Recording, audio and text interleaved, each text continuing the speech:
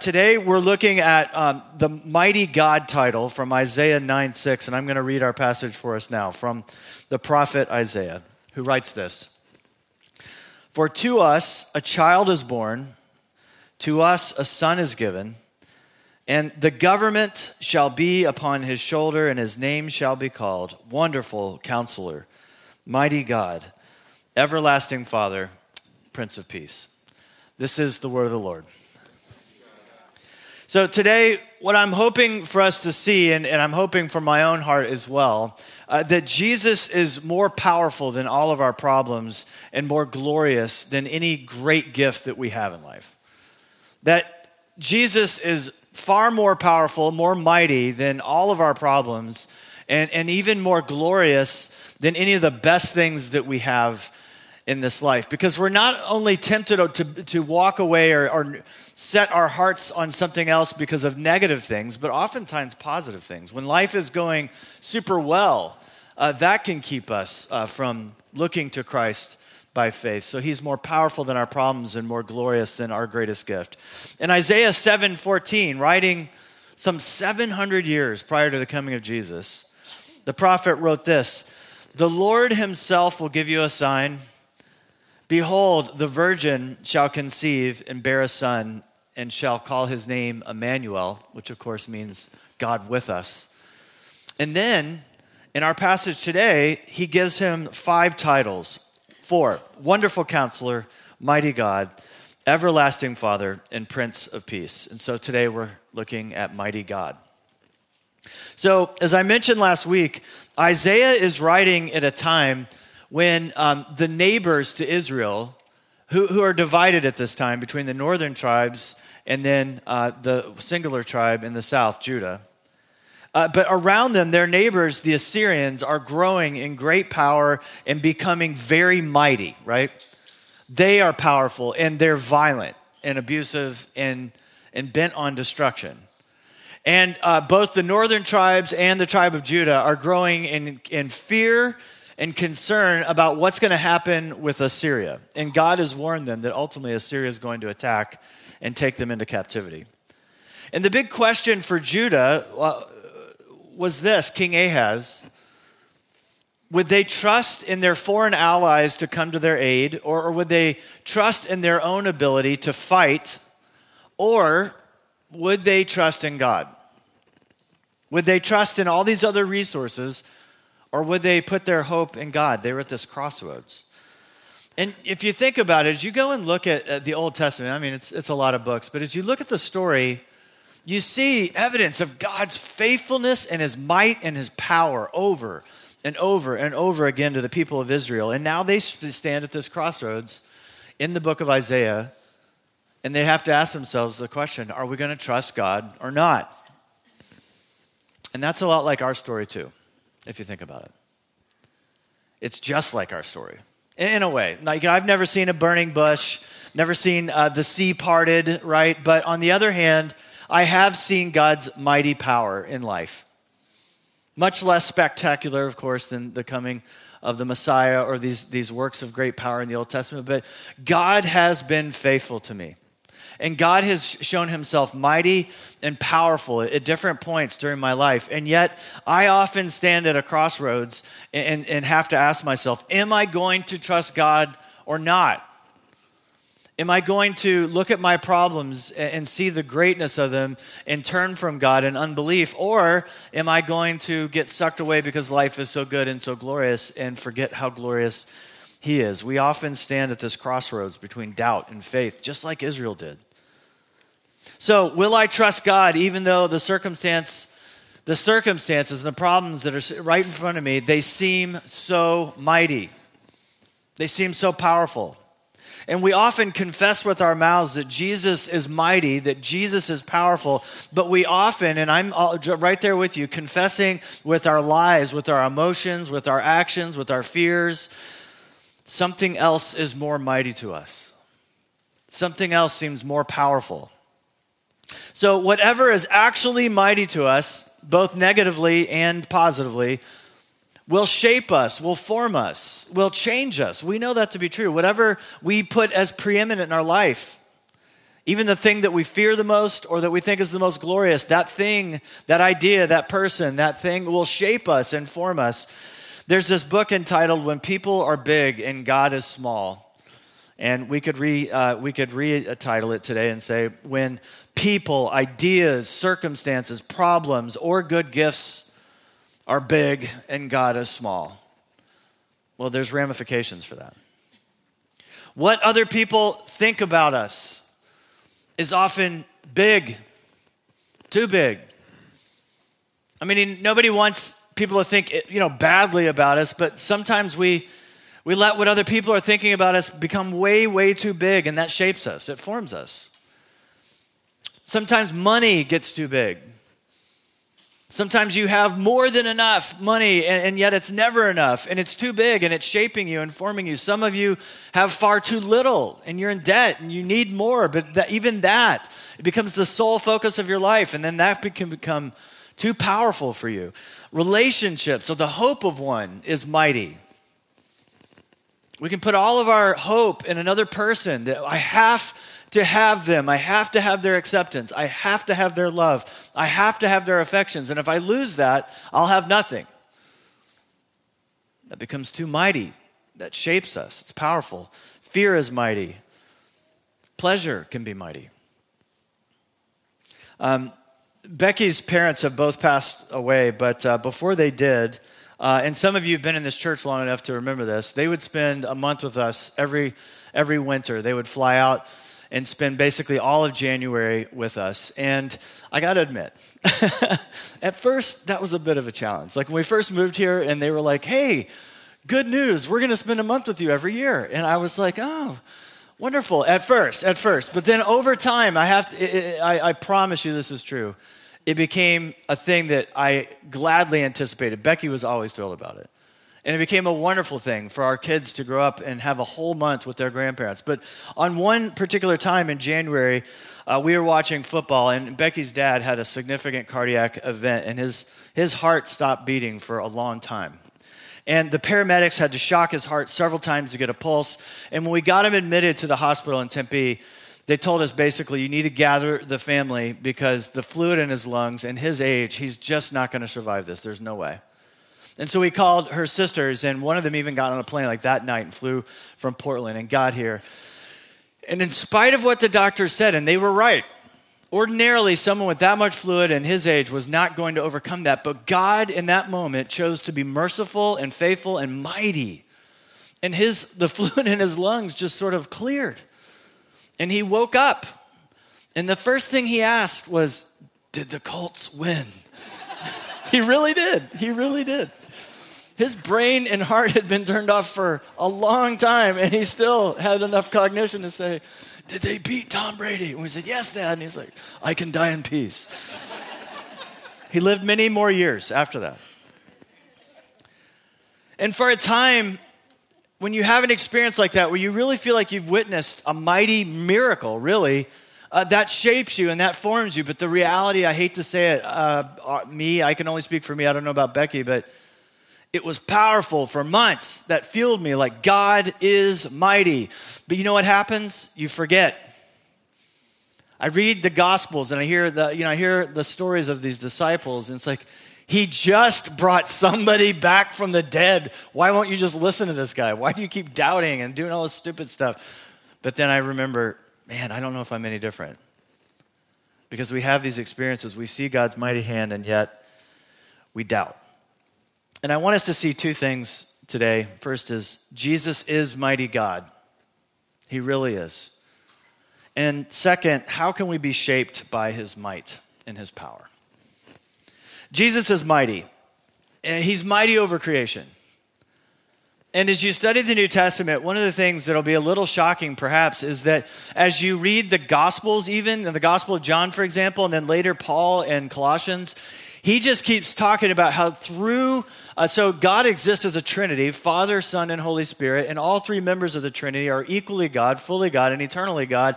Yet through the Son, the Trinity in the sovereignty of God's Trinitarian being, decided that the creation of the universe would flow through the Son. John talks about this powerfully, that everything in the entire universe was created by Jesus and for Jesus. He's the Lord over creation. He's mighty over creation. And Jesus, for example, was at a wedding party, and John, the same gospel writer, John tells us that his very first miracle in Cana of Galilee was what? Do you remember? He turned water into wine. Roughly 180 gallons. And it's an interesting story. It's a fascinating one. We can't go into the details right now. But, so they're at a wedding party, and how embarrassing. And by the way, it's not just a 2 or 3 hour reception. These things went on for days. So they ran out of wine, and Mary, of course, goes up to Jesus and says, they ran out of wine. And he's like, what are you talking about? Why are you bugging me about this? And she just is like, do it, And he does. And can you imagine how good the wine was? And they make mention of it, right? But if God of the universe, the God who created grapes and water and chemistry and physics and all of it, that has to have been the best wine ever in the existence of the planet Earth, right? It has to have been. It has to have been. And they mention it most people bring out the bad wine after days of drinking, but you bring out the best. It was literally the best. Why? Because Jesus is Lord and mighty over creation. He walked on water, mighty over creation. He calmed the seas with a word. He calmed a storm with a single word, just shh, silence, and then calm. And he fed 5,000 people. We could go on, right? Jesus was mighty and is mighty over creation. Jesus is mighty over disease, and it does not feel like that to us now as we live in this broken, sinful place, right, where we struggle with disease and sickness and ailments. But Jesus is mighty over our physical problems and disease. He healed paralytics, a man with a withered hand, a woman with a blood disease. All she had to do was touch the very fringe of his robe, and she was healed. Remember? Who touched me? There's a huge crowd around you. What do you mean, who touched you? And he knew that this woman had been healed. He healed the deaf, the blind, and the lepers. And we don't understand God's economy. We're like Job. We don't understand, and we ask, why don't you heal now? But the reason his healing power was so powerfully extended while he was here on planet Earth is because he was demonstrating the kingdom of God. And the king was here physically. And when King Jesus was here, it is a demonstration of what the coming kingdom will be like, where all disease and everything that is broken and wrong and failed and unjust in this world is put to rights, because the king was there. And brothers and sisters, the king will be here again. He will come again. He's mighty over disease. He's mighty over evil. You see in the Gospels time and time again where evil can't exist in the presence of Jesus. Let us go into that flock of pigs. That's not the right phrase. They don't flock. What do? A herd of pigs, thank you. And then, they fly over the side of the hill. A flock of pigs. When pigs fly, right? So, okay. He had personal power of evil. With a word, he would cast out demons. The evil one, of course, feared him. And ultimately, Jesus is the one who will crush the serpent's head and fulfill what God said in Genesis 3. He was mighty over death. A man named Jairus had a daughter who was dead, and Jesus simply said to her, and he said, she's just asleep. And they're like, no, she's dead, Jesus. And he says, little girl, wake up. And she does.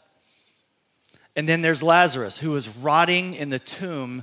The stench of death was already there, and they were so mad at him and sad because they were very close friends with him. And I love that about the story, is Jesus actually, he didn't just have disciples, he had friends.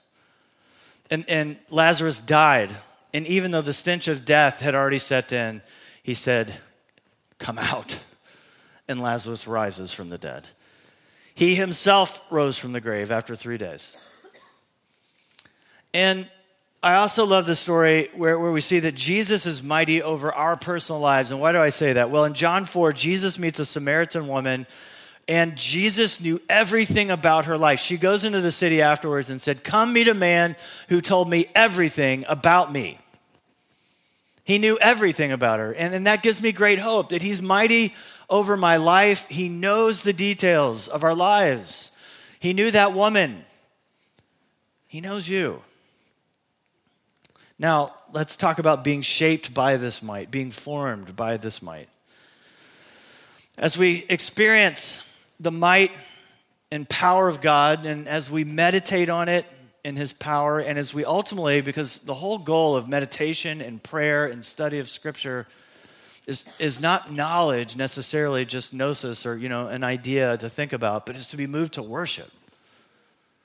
And as our hearts are moved to worship, as we think about his power, and we think about his might, as we think about and meditate on that and are moved by that and pray over that, we're moved to worship, to attach our hearts, and we begin to be formed by that. Strong in faith, we become mighty in faith, mighty in hope, and mighty in love. And so, as a challenging exercise, let's ask ourselves a question. What would a person's life look like if they truly believed that Jesus is more powerful than their problems and more glorious than any of the greatest gifts they have in this life? And as we do this, we're all going to be tempted to feel a lot of like I'm not cutting it. And that's not the point. The point is not to go, oh, we're so bad at belief, but instead to say, look how much freedom there is in belief. And to help one another and to help our own hearts. So it's not to just heap guilt, but instead to say, because the gospel's this good, we can believe these things.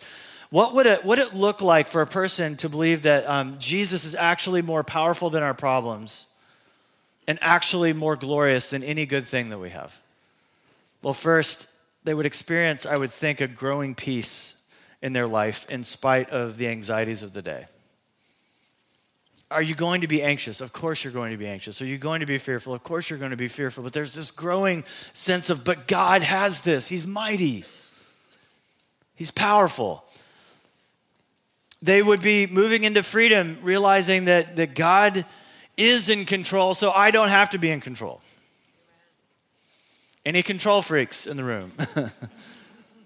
I have to manage it. I have to think it through. I have to tell God and remind him, you got this, right? Do you remember what I said, God? It's like, hey, and you just get freedom to say, I don't have to micromanage this because God is actually in control. They would be joyful even when facing difficult circumstances, believing and hoping that God is greater than my problems. And I so often forget that. They'd be willing to take some risk in faith, to share your faith or to serve someone or to be generous, to be hospitable, to open up your life, to say, Lord, send me. They would have an awe of God that would move them to take their sins seriously. I mean, the more we see God is glorious and holy, the Bible talks about having a holy fear before him, and that's not a cowering fear for the children of God, but it is a sense of God, you're holy and I'm not, and I need to become holy. Your word says, be holy as I am holy. And so it would take sin seriously and begin to mourn sin and say, Father, help me to grow and to become more like you. And again, focused more on God's power than the power of our problems. So, what do we look to in our lives as the most mighty thing? For you, is it a good thing or is it a problem? What is most mighty to you? We often look at people and things as mighty in terms of blessing, and we're tempted to bow, right? I mean, I can remember when our boys were little, and the closest thing I've ever had to literal idolatry was going into their crib at night and seeing their form and just the beauty of creation, and yet almost wanting to bow and worship this child. Because an infant child is just so glorious and so beautiful, and it's not the creator, it's a creature, but because we're image bearers, it's the closest thing we have to God in our lives physically is another human being, because we're image bearers. And the greatest gift God has ever given me is my wife and kids. And so I literally felt at times like I could get down and worship this good gift, but we mustn't. One of the worst things we can do to our kids, right, is to worship them and to put them ahead of God or ahead of our spouse even. There's a sense where we have to release them and say, these are your good gifts, but they're gifts, and they're yours. They're yours, O Lord. What are you looking to as most mighty? Is it a problem? Is it a difficulty? Is it a thing? Is it a person? The material world is not evil. Money is not evil. Things are not evil. But if you make too much of them, they have a power over us. Is it an amount of money that you think if you have, then everything would be great? That could change everything? Our problems are so powerful at times. What if I lose their approval? What if I'm exposed? What if people find out what I'm really like? What if my story gets put out there? What if I lose my money, my health, my family? My health is already failing. What if it gets worse, right? We get in this anxious cycle. What if I lose that relationship? What if they leave me? These are powerful. And how can we meet the might of these problems with an even mightier celebration of the power of Jesus? It's so hard. It's so difficult. I think this is why we actually need one another as the body of Christ. When you share what's going on in your life with another brother, another sister, and say, like, this is happening, and to be able to cheer one another up in the gospel and say, I love you, and I know this is hard, but I'm for you. And remember, and be careful in this, right? Don't be preachy, but when you have an opportunity, remind one another, God is good. You are blessed. God is powerful.